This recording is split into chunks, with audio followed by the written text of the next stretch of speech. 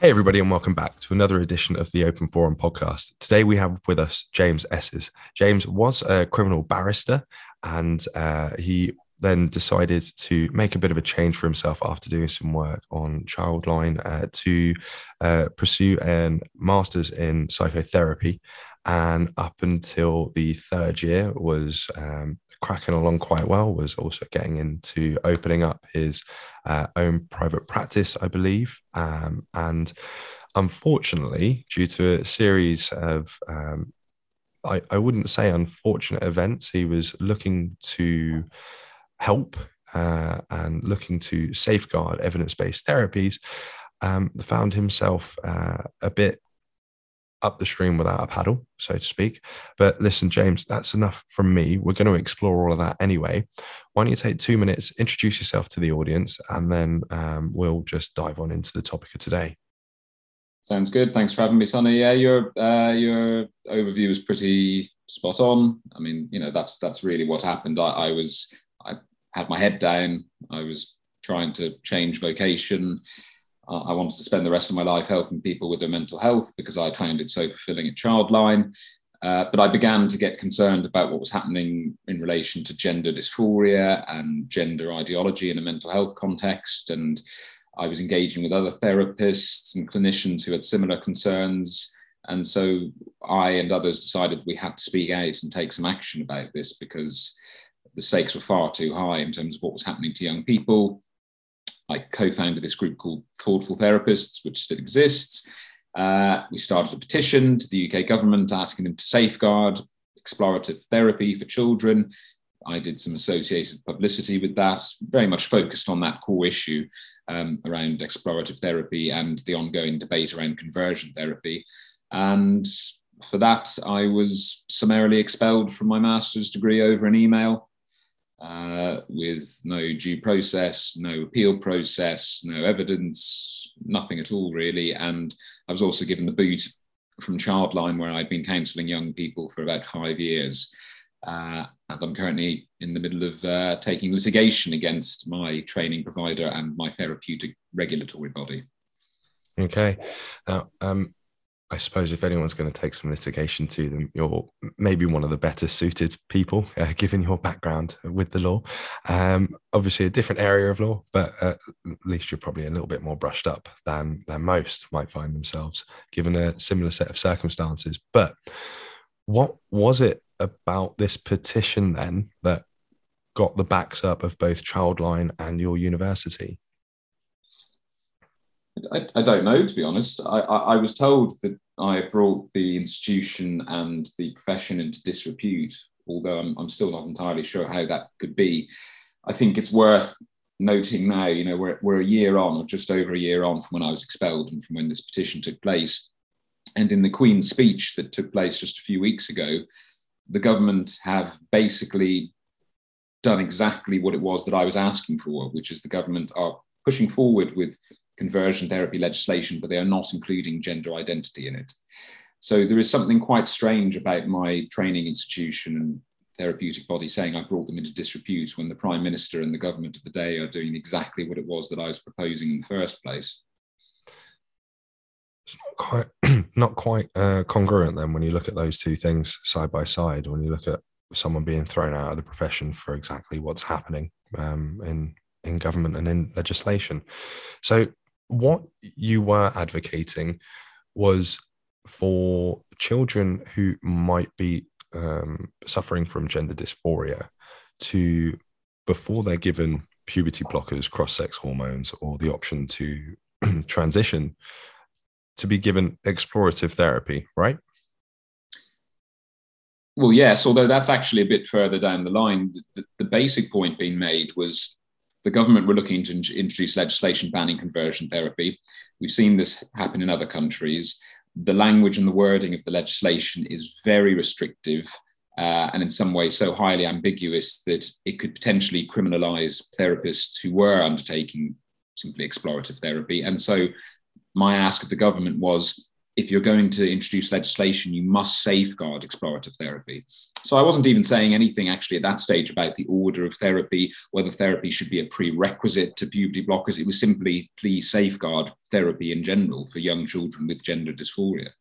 So keeping it as an option on the table rather than allowing a government further down the line or the body behind the profession to say, right, this has been, unfortunately, due to the wording, we can no longer cover this. This is no longer in the remit of what we do. Well, precisely. I've spoken to therapists, including in America, including in Australia, where similar legislation has been passed, who are too scared now to work with clients and young children with gender dysphoria because they're worried that they're going to be made subject of, malicious complaints, and they could end up chucked in jail as a result of it. And also the wording, myself and thoughtful therapists did a bit of scoping exercise. We looked at the wording of the various legislations in different jurisdictions. Most of the time they're copy and paste jobs of one another, and very poor jobs at that. But they use terms such as suppress.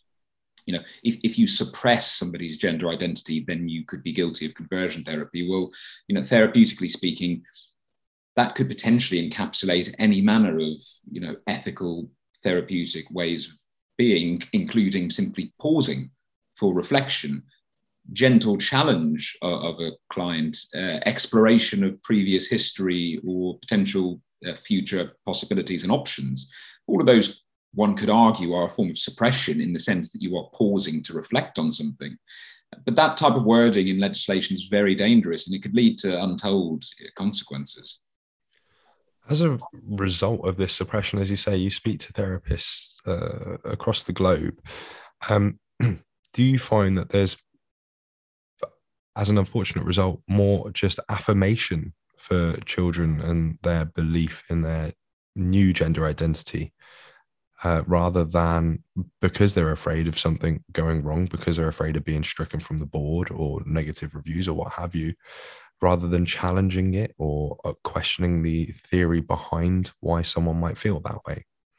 Oh, there's certainly a lot of that, and whether it's trainees on other courses that have been in touch with me or long-standing qualified therapists, both sets are terrified that something similar that happened to me will happen to them, basically, and that their name will be dragged through the mud and they'll be excommunicated and kind of ostracized altogether. So as a result, a lot of them are just keeping stum and not saying anything.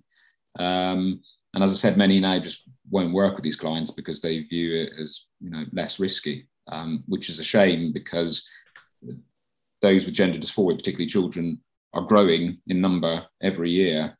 And it's a very, very complex, very sensitive mental health condition. And as a result, we need clinicians. We need a good volume of clinicians. We need good quality of clinicians that are able and willing to deal with this in an ethical, neutral manner, not driven by ideology.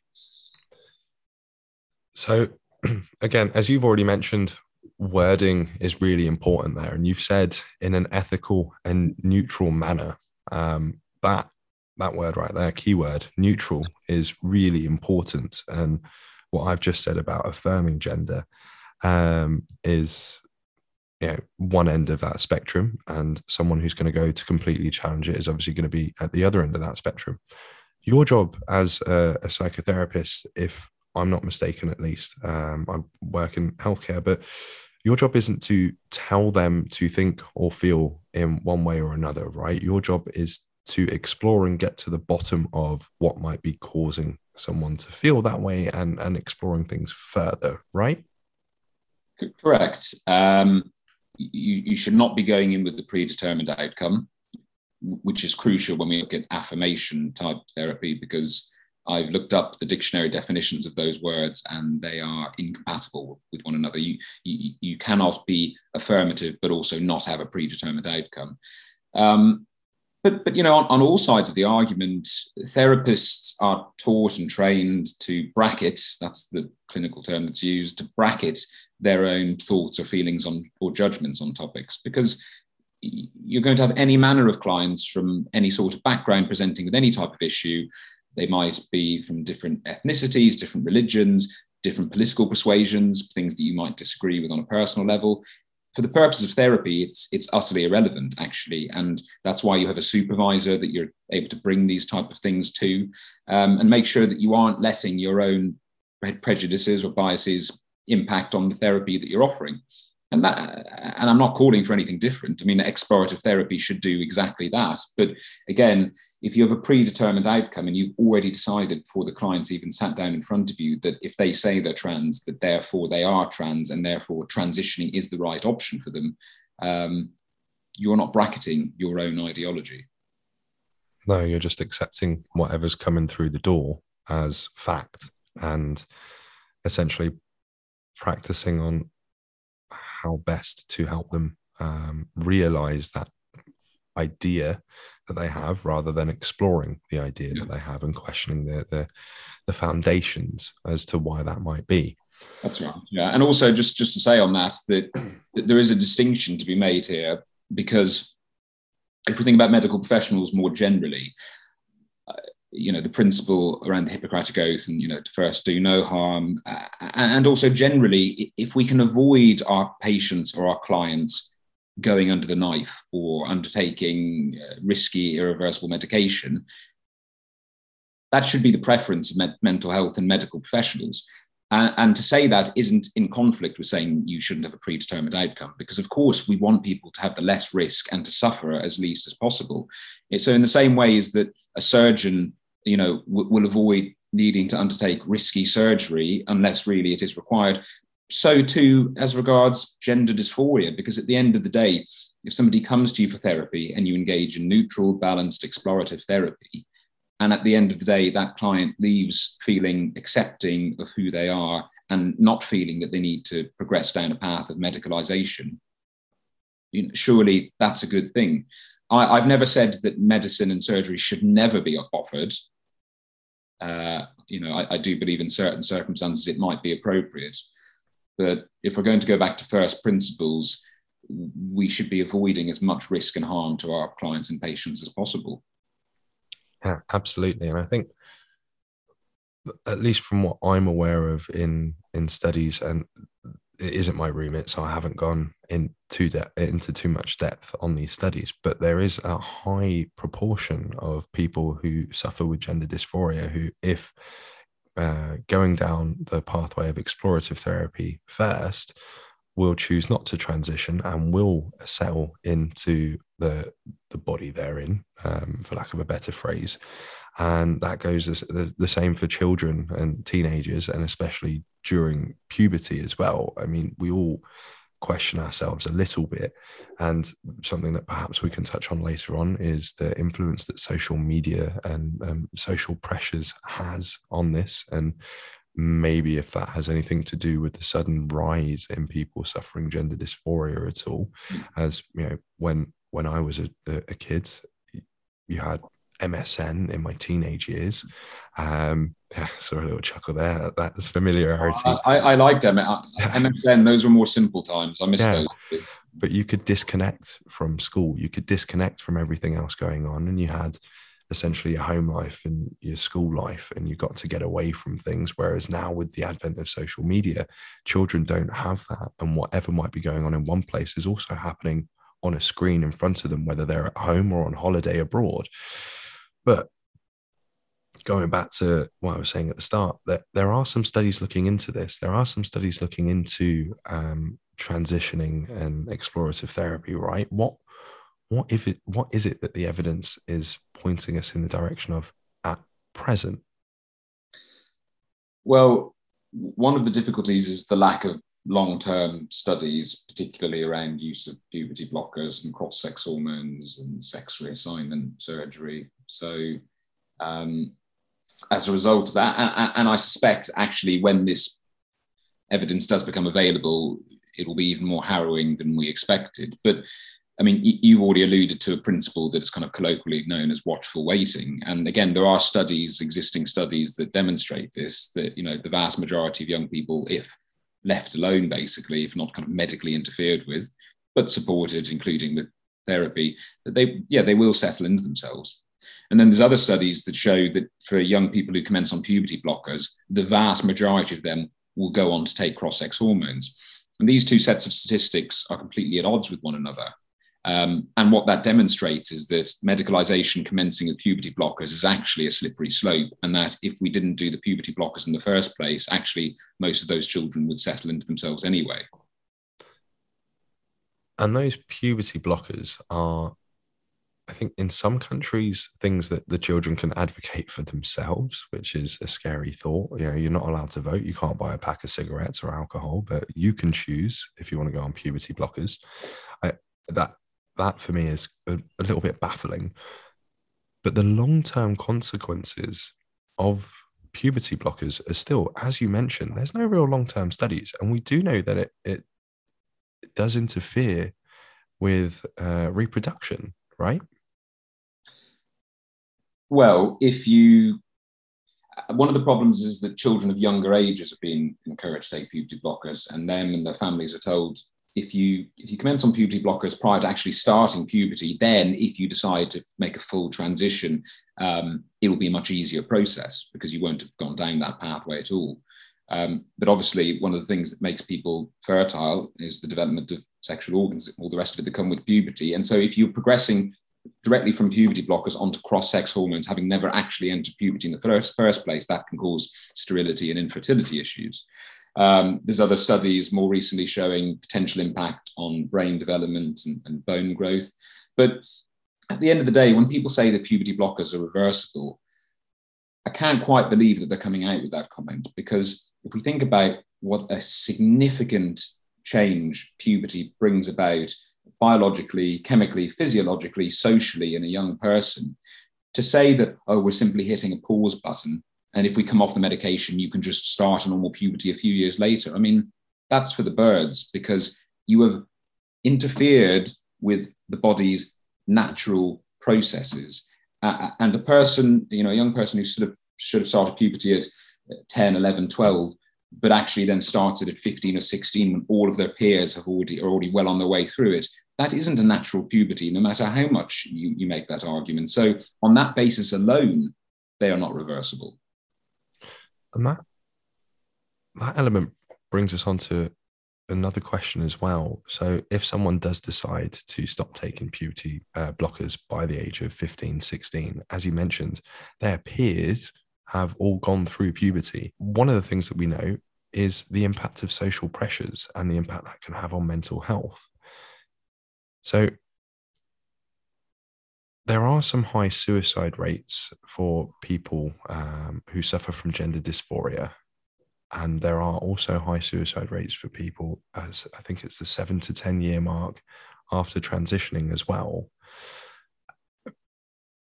The fact that kids, and some of these statistics come from grown adults, but the fact that kids are being put in this situation is a little bit scary, as again, the brain is developing. And if they've been put on drugs that are interfering with brain development, that's not going to help any underlying issues that they might suffer from. Well, precisely. And I mean, there's a few ways to spin this.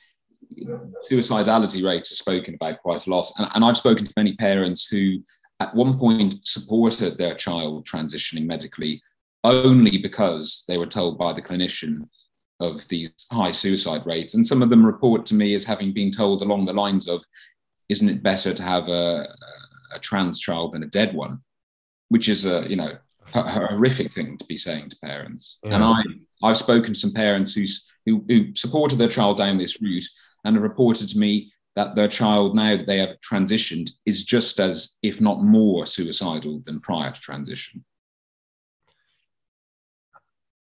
And again, that begs the question of, has everything been adequately explored with that child, with that individual, as to what might be some of the underlying causes, if we have the watchful waiting and we know that that has a positive effect? Now, you mentioned right at the beginning, for some people, it does work, right? There are a subsection that actually transitioning is the way to go.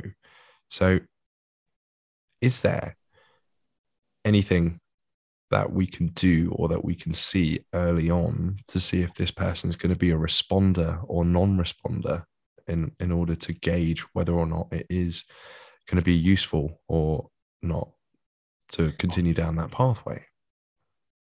Well, I don't believe it's appropriate for children. Adults is a different matter altogether. But the problem with this is, and this is still floating about various gender clinics, but the idea used to be that somebody would be suitable for this kind of medical transition if they were persistent, insistent, and consistent. I think those are the three, which is all well and good, except I've met people who, when they were younger, felt that they were trans, wanted to transition, and felt that they embodied all three of those mantras.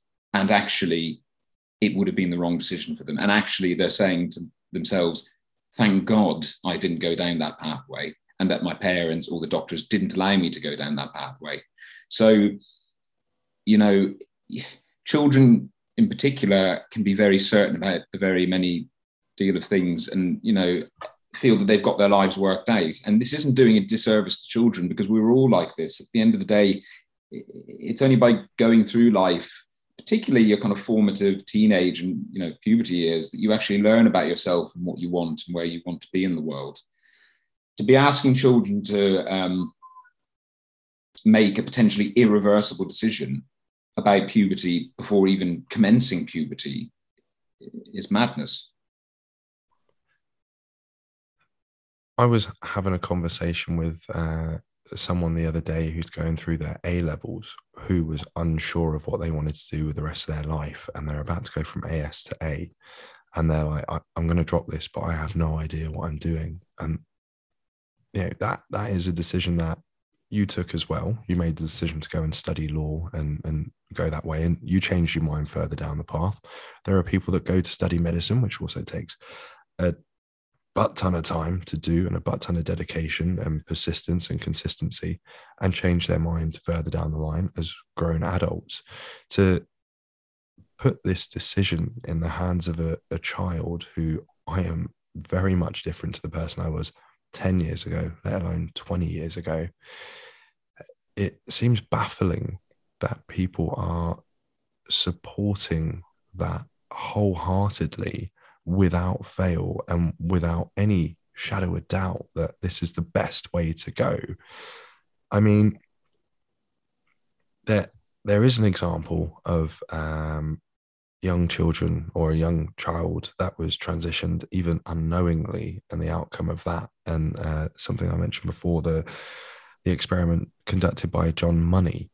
And it was a case of, for those unfamiliar, two twins were born as males who, during a circumcision, unfortunately, one of which, their genitalia was burned so badly that the decision was taken by the therapist, John Money, to undergo transitioning at an early age and let the second child live as a girl.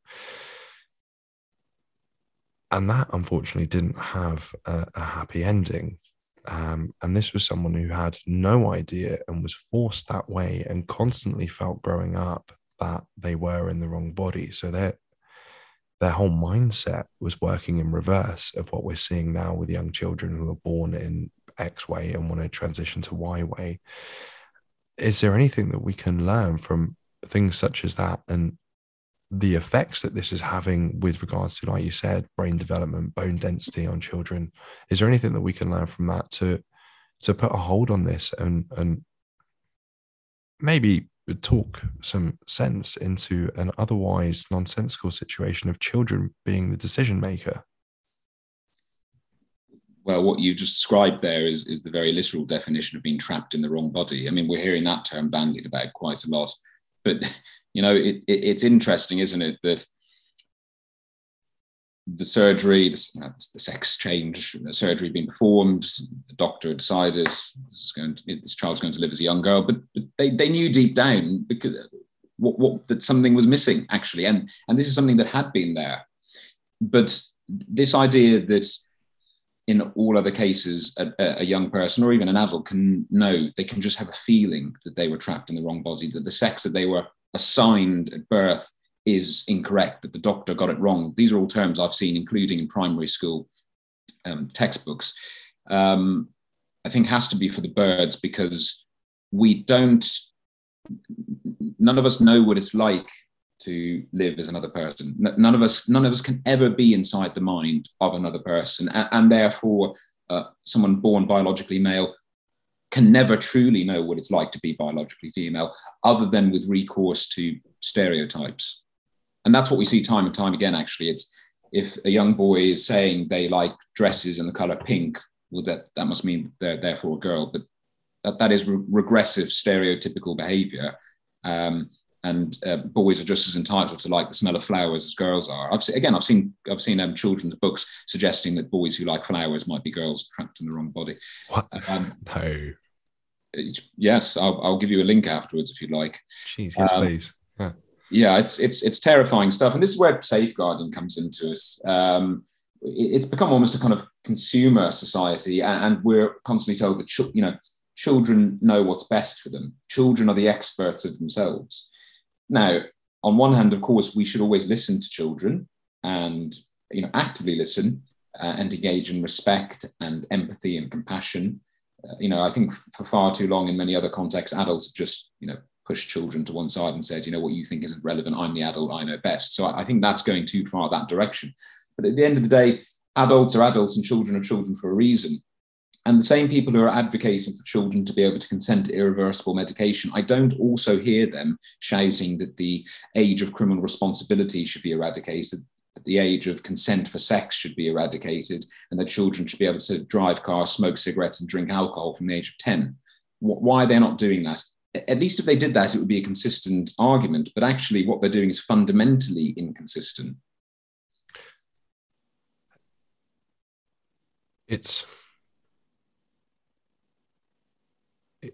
There's no other way to break that down other than they are aware of what it is that they're promoting, that they're saying, and they know that it just can't be, and it just can't be right. So we're not going to address those other things of alcohol or smoking or driving or voting or whatever else it might be, because, and I think it was yourself that said this on another podcast, that children, they don't have a full understanding of consequences to their actions, and they might do something and not fully comprehend the full scope of what it's going to be 5, 10, 15 years down the line. And to expect them to make such a big decision, such a life-altering decision,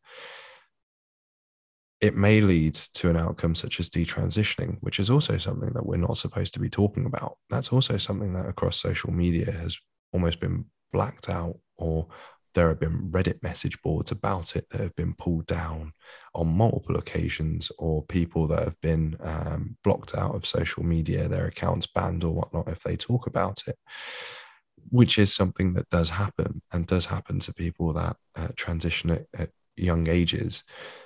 Can you maybe talk to us a little bit about detransitioning and what impact that can have and has had on people?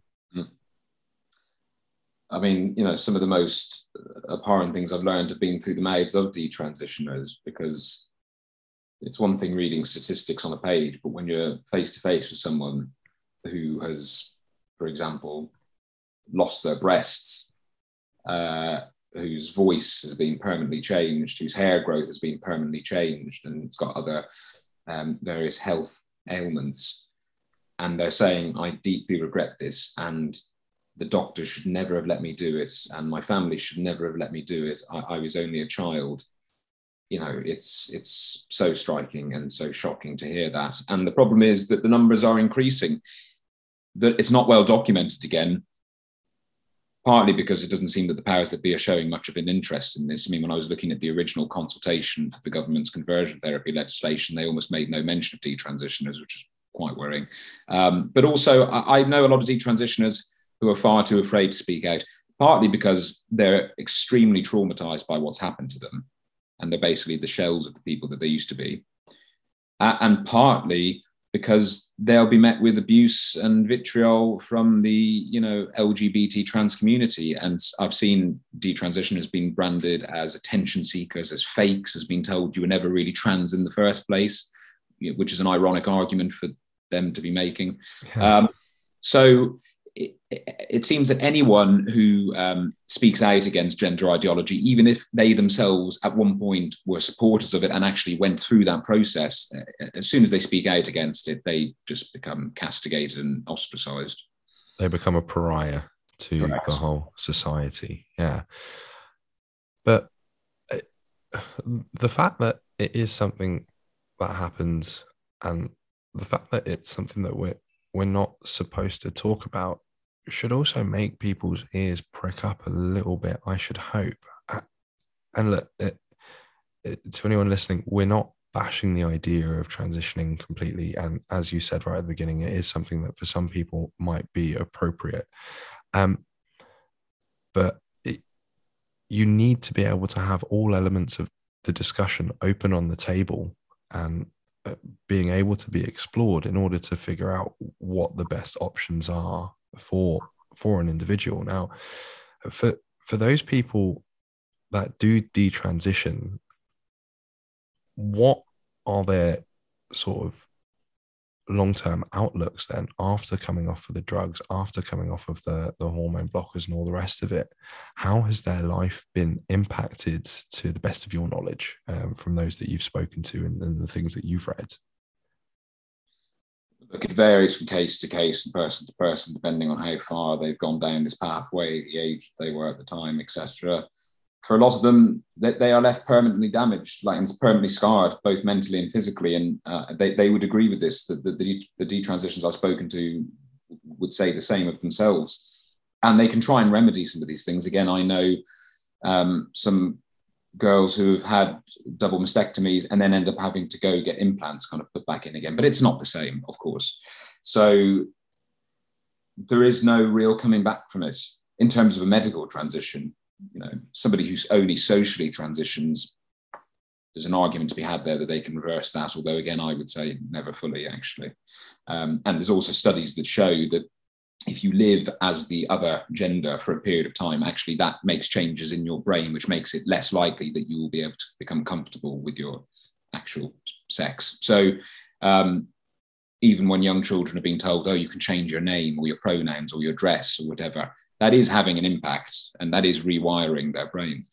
But yes, I mean, the consequences are awful. And I think the media and I think our politicians need to wake up to this and need to start listening to these detransitioners and their stories. It's very difficult to have a conversation with one of them and to not be captivated and to not be shocked by what has happened to them.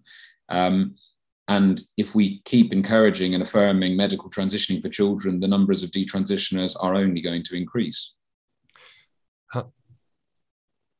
What of the people that you've spoken to, is there a large amount of social pressure for them? Was there something that externally hyper validated almost the idea to transition? Because one of the things that I've seen is people get onto message boards, they get onto these open chat forums, and they essentially find a community in a space that they were otherwise not fitting in.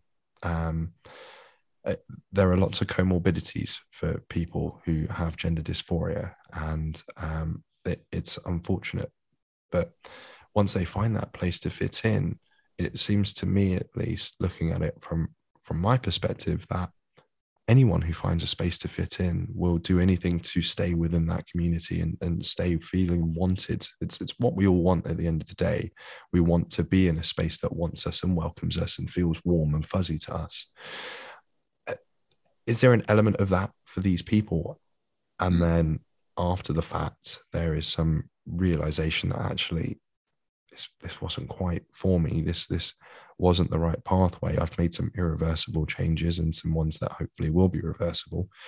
But yeah, is there something to be said about the social pressures that are now being put on people?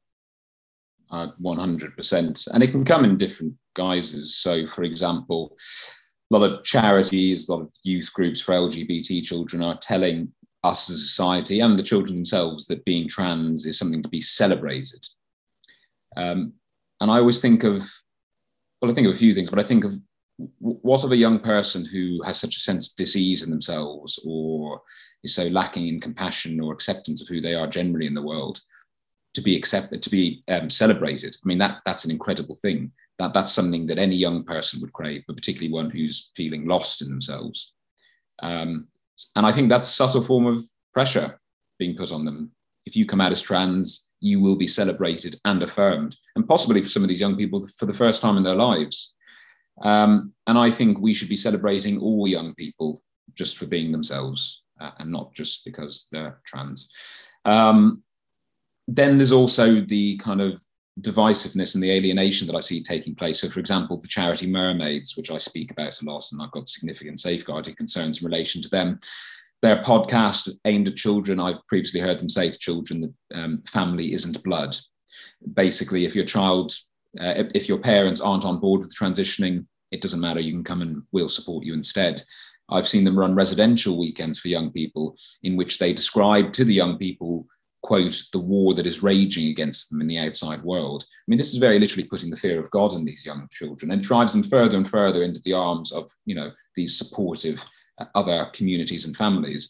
And you've even got it coming from the medical professionals. And actually, because I want to get this right, I'm just going to quickly look it up on my phone because I posted about it the other day. There's a clinic called Gender GP. I don't know if you've heard of that, but it's a private clinic that offers medical transitioning to young people who can't get it through the NHS.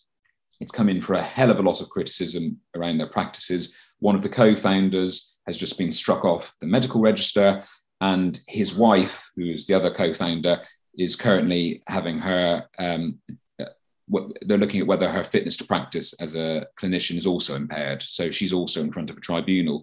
While this tribunal is ongoing, I spotted on her Twitter the other day, she's one of the co-founders of Gender GP, that she had retweeted a tweet from a trans person and said, love it. And this is the statement that she said, love it to. Bear in mind, this is a clinician offering gender treatment to young people. Quote, being trans is cool as shit. Jump in, fuck it. What do you have to lose? And I thought to myself that for a doctor whose fitness to practice is currently being considered to make such a dangerous statement is absolutely abhorrent. For a medical professional to say, fuck it, what have you got to lose? When we know that there's a hell of a lot these young people have to lose if they get it wrong, is a disgrace. It's not to trivialize the trans issue, but it's almost being treated like a flavor of the week kind of thing. And that for me is even more insulting to people that genuinely suffer gender dysphoria. If it's, oh no, it's just the cool thing to hop into, almost like the emo phase of that kids went through during their teenage years. Oh yeah, you can be emo for a little bit, but yeah, you can go back to normal later. That's fine. It's not a small thing, and to trivialize it as saying, fuck it, what have you got to lose? Just jump on in. It's cool. It's fun.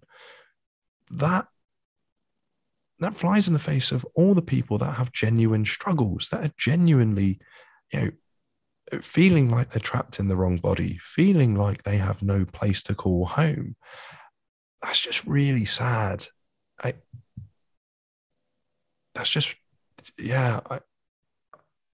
don't have a better way to put it than that. It's insulting to people that really, actually, genuinely struggle. And then for someone, like you say, in a position of power, who quite clearly, I think, it's not far off for me to say, will just okay and affirm anyone coming in the door. I don't think that's out of the realms of possibility, looking at how she's responded to a tweet like that. To be able to manipulate children in whatever way that she sees fit is a scary thought. And to an extent, it almost feels like grooming in a way, that what mermaids are doing, what this may or may not be doing. And it's kind of scary to think that there is this new open form of grooming that is just being allowed to be done and allowed to be spoken about, because everyone's too afraid to speak up and to say something for fear of being cancelled, for fear of being struck off a register. Yeah, there's a lot of people complicit in this, and it's also no surprise. I mean, people have different reasons for doing it. Some people, as you've alluded to, just don't want to put their head above the parapet. They're scared of being cancelled. For others, they can benefit from it. I mean, it's very lucrative. I've done research into various private gender clinics in the UK who are making a hell of a lot of money off these surgery and these hormones, um, and the way it's euphemized and described. I mean, it's not called a double mastectomy by these clinics. It's called a gender confirmation procedure. I mean, again, these are medical professionals using this language. There's a lot of money to be made from it.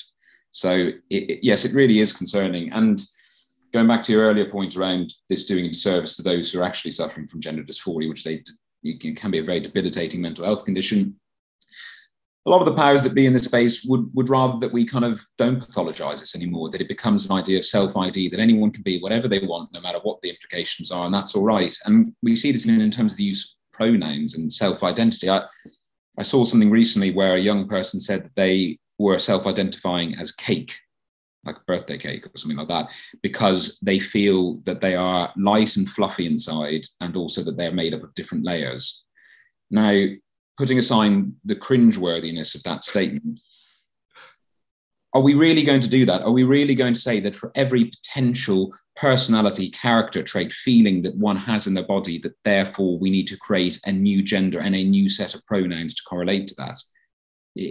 Again, it's madness. This comes into something that we haven't really touched on.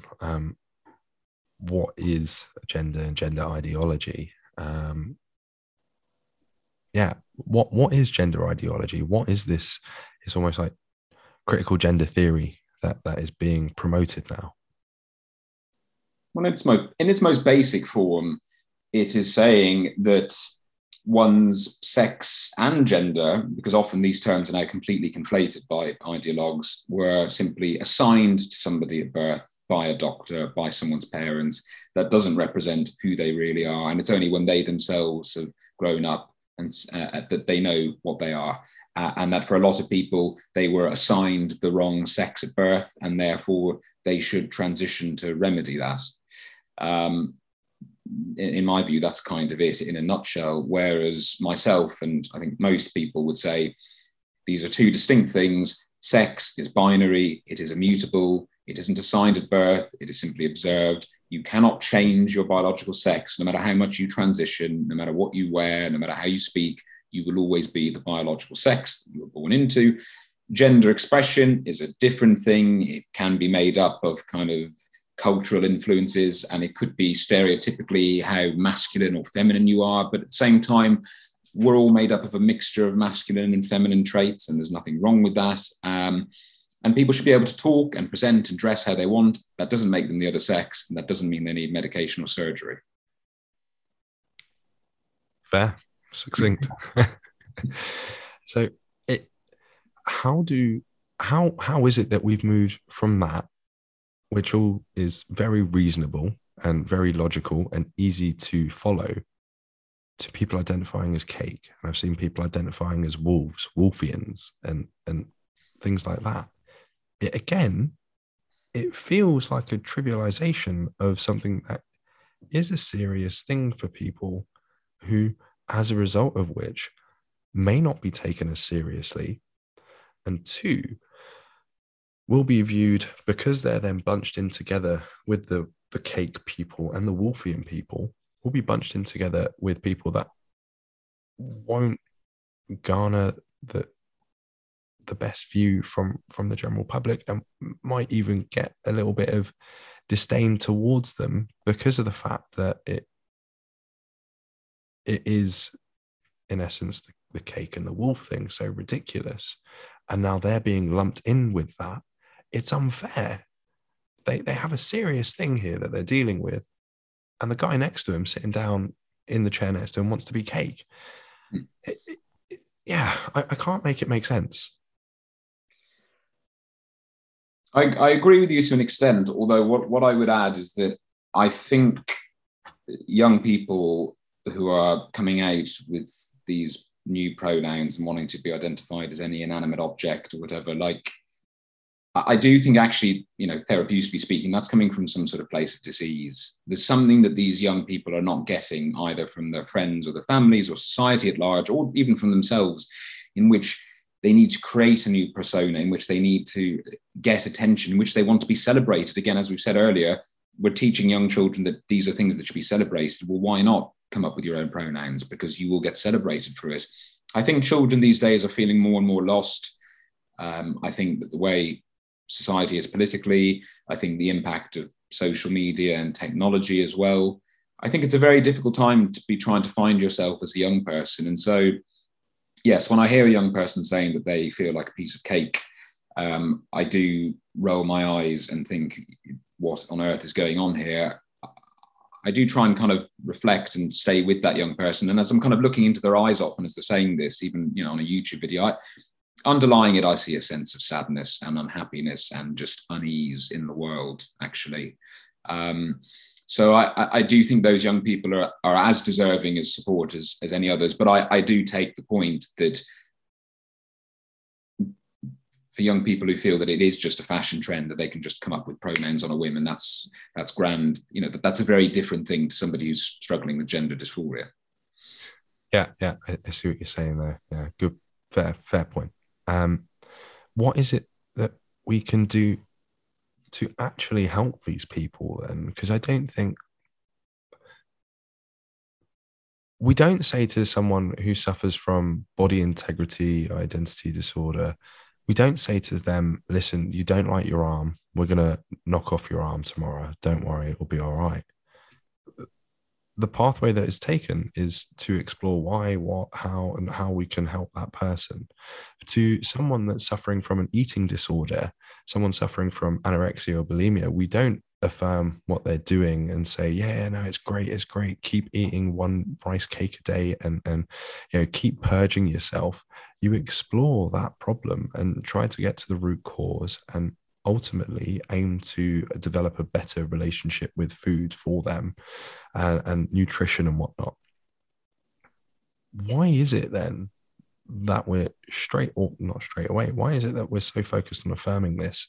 And what is it that we can actually do to help rather than just affirm?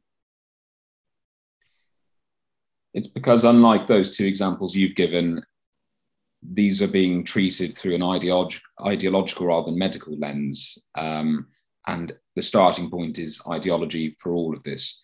And partly because, as I said earlier, people fear the repercussions if they don't affirm, if they don't go along with this. A therapist or a doctor who doesn't encourage their client with an eating disorder to get liposuction or to keep restricting their diet is very unlikely to be labeled anorexophobic or bulimophobic. Those terms don't exist because they're not a thing. But for a doctor or therapist who wants to challenge a young person as to whether medical transitioning is the right option for them, they will immediately be labeled as transphobic. And that word sticks. It's bandied about so much these days that I think it's actually diluted its effect and meaning, but still, it sticks, and you'd be called a transphobe or you'd be called a bigot. I have seen this actually move into other realms of medicine as well, particularly around obesity, for example. And actually, interestingly, and that's the thing, this whole idea of intersectionality, you see all of these various ideologies kind of coming together quite nicely, because I watched a video before with a person with gender dysphoria, and at the beginning, their clinician, I think they were American, their clinician wouldn't let them have, cross-sex hormones. They said that they weren't mentally ready for it yet. And this young person said that my doctor is transphobic. And then you follow them, and a few years down the line, they've eventually had the medication. Now they want the surgery, the cross-sex surgery. And at that point, the doctor says that they feel comfortable giving them cross-sex surgery, but they need to lose some weight first because this patient was obese, and the health implications of performing surgery were far too risky unless they lost weight. And this young person then goes on to YouTube and says, not only is my doctor transphobic, they're also fat phobic now as well.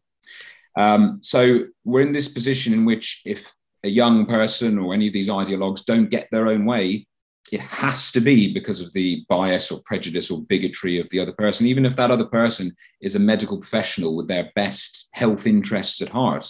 And this is the problem with identity politics and victimhood. You know, it pays to be a victim. Absolutely, it does. And it's not just the victim that's getting paid from it. It's, as you said, it's the clinics, it's the pharma companies that are selling these drugs, these surgeries that are all too happy to continue down that pathway. So, so what is it we can do as the Everyday Joe blogs in order to help people that may be around us that may be struggling? Is there anything that we can do to help them? Well, we need the national landscape to change a bit. So, in the first instance, simply speaking out. If one feels able to speak out and to know that there is support out there and that there is a silent majority on this topic to speak out, because that's the only way that we're going to get the media to start changing their coverage, and it's the only way we're going to get politicians in general to change their focus and their views on this. Because if the legislation goes against us, it's going to be far more difficult to safeguard these children. I think for parents, it is unfortunately interrogating what your children are being taught in school. I've spoken to many parents who for so many years felt that they could just entrust their children to these schools and then accidentally have come upon what they're being taught in RSE or around sex education, and they're horrified at what their children are basically being indoctrinated with. So I think for parents, it might be having difficult conversations with your child's school and also just talking to your children more generally. Because there's so many potentially negative influences out there, whether it's the schools themselves or whether it's these online communities or these charities now who are, you know, posing safeguarding risks. But I don't know how it's going to go. You know, it feels that the tide is turning in the UK. The conversation has shifted a bit. As I said, the Queen's speech was very favourable. Even Boris Johnson, our Prime Minister, I mean, it took him a long enough time, but he came out and said, you know, men are men and women are women, and there are biological differences. So that's a sign that things are moving in the right direction. Elsewhere in the world, I mean, America, I'm really quite concerned about. And if we ever get the UK into a good position, I think that will be the next place that we have to go, because they're far more down the ideological tracks than we are. And I'm not sure how they can come back from it, actually. But I think it's just about, in the first instance, simply having the conversations. We need to start a national conversation. You know, this is everyone's business. It affects all of us, actually, because it affects our future generations, our children, our education, our free speech, our safe spaces, our sports. I mean, I always say I feel like a broken record. I keep saying it's the issue of our time, and I'm going to keep saying it because it is. I wholeheartedly agree. And like you say, the situation in America where it's bled out into every aspect of day-to-day life, sport or what have you, it's scary to see just how quickly it's all happened there and how quickly it's all been assimilated into society. That something I mentioned to you before, I don't think we'll have time to get into, that Desmond is great. You've got children that are performing drag shows for grown adults there because it's just been so a big green tick, a big okay. Yeah, it's okay to do this. Get children to dress up in drag and strip on stage for grown adults who are then putting money in like they're going to a normal strip club. It baffles the mind that this is a real thing happening in this day and age. But you've said people need to speak out, and I'd be remiss if I didn't address something that I didn't ask you about at the start of the conversation. People are afraid to speak out. They're afraid to speak out for a reason because they're afraid of being cancelled. They're afraid of having their qualifications taken away. And that is something that has unfortunately happened to yourself. You were 3 years through on the master's program, and then you were kicked off the course. What are the repercussions has speaking out had for you? Because I think just like people need to understand the full consequences of transitioning, people also need to understand the consequences that might occur if they do speak out, just so you are fully informed. It's a valid point, and I think people do need to consider whether they are in a position to speak out. Obviously, I encourage people to, if they feel able to, but the repercussions can be significant. People will come for your reputation or your livelihood. For me personally, it's had a significant impact on my life. I mean, my future life plans have kind of gone up in smoke, basically. As far as I can see, my reputation in this field has kind of been dragged through the mud. The money, the years I'd put into this training, all gone out the window. So now that's why I'm bringing this litigation to fight for some compensation and to fight for my dignity and my integrity and my reputation again as well. And it's taken a mental toll as well. I mean, these days I seem pretty resilient, and that's partly because I can't just stop fighting. The issue is too important, actually, and I feel so passionate about it. But at the time it occurred, I was a bit of a broken man, and I still get a hell of a lot of abuse online, a lot of falsehoods being slung at me, and the usual kind of, bigot, transphobe, false accusations, wishing ill health, even death upon me. And I'm not alone, and some people have it far worse. But that's kind of unfortunately par for the course when you do put your head above the parapet. So I think it's important that people do go into this with their eyes open, although I would say at the same time that I have no regrets. I do the same thing again. And as I said, there's a huge amount of support out there. There is a silent majority. And speaking personally, if somebody needs my support in helping them to come out and speak out about these things, I will do whatever I can to support them as well, because we all must support one another, because there comes a point in which if our voices are loud enough, they can cancel everyone, so I will always come back to that. And I think that the stakes are far too high to keep silent about. Absolutely. And hats off to you for, choosing this path and continuing on this journey. And I can understand it hasn't been an easy one to walk down. And I think, as you say, if more people were to do it, it does become a lot more difficult for them to cancel everybody, because you can't just shut down the whole of society for it. You can't just shut off everything, turn off Twitter, turn off Instagram, turn off Facebook. It's just not going to happen. There will be a point in time, if enough people come forward, that this will become an open conversation for people to be able to have without fear of being labeled a transphobe, a bigot, what have you. And especially when it's someone such as yourself who is only trying to help people and protect children. I've got a 6-month-old myself, and I can't imagine how difficult it's going to be for him to grow up in this world. And to think that these are things that are going to be affecting him, I'm already racking my brain at night on how best to protect him and how best to inform him about the world and the things that are going on. So it is something that is going to be a bit of an uphill battle, but I hope that we'll get to the top of that hill. I think we will. I do. I can't say when, but I think we will. And yeah, I hear your concern. I don't have children yet, but I understand that, because you're seeing what's going on around, and there comes a point for parents at which they have to, as I said earlier, entrust their children to someone else, particularly a school. It's really scary times, but I'm confident that we'll get there in the end, because I just don't see how we can't, actually. Like, this is the scandal, the travesty of our time, and I do think we'll look back in years or decades to come and think how badly we got this wrong. So in my mind, we can only win out here, because it's logical, it's moral, it's ethical.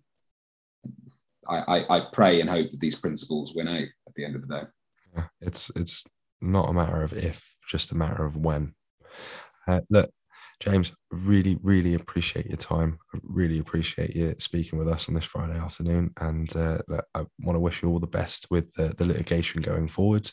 And we'll hope to hear from you again soon. Thank you very much. Thanks for having me on. Cheers.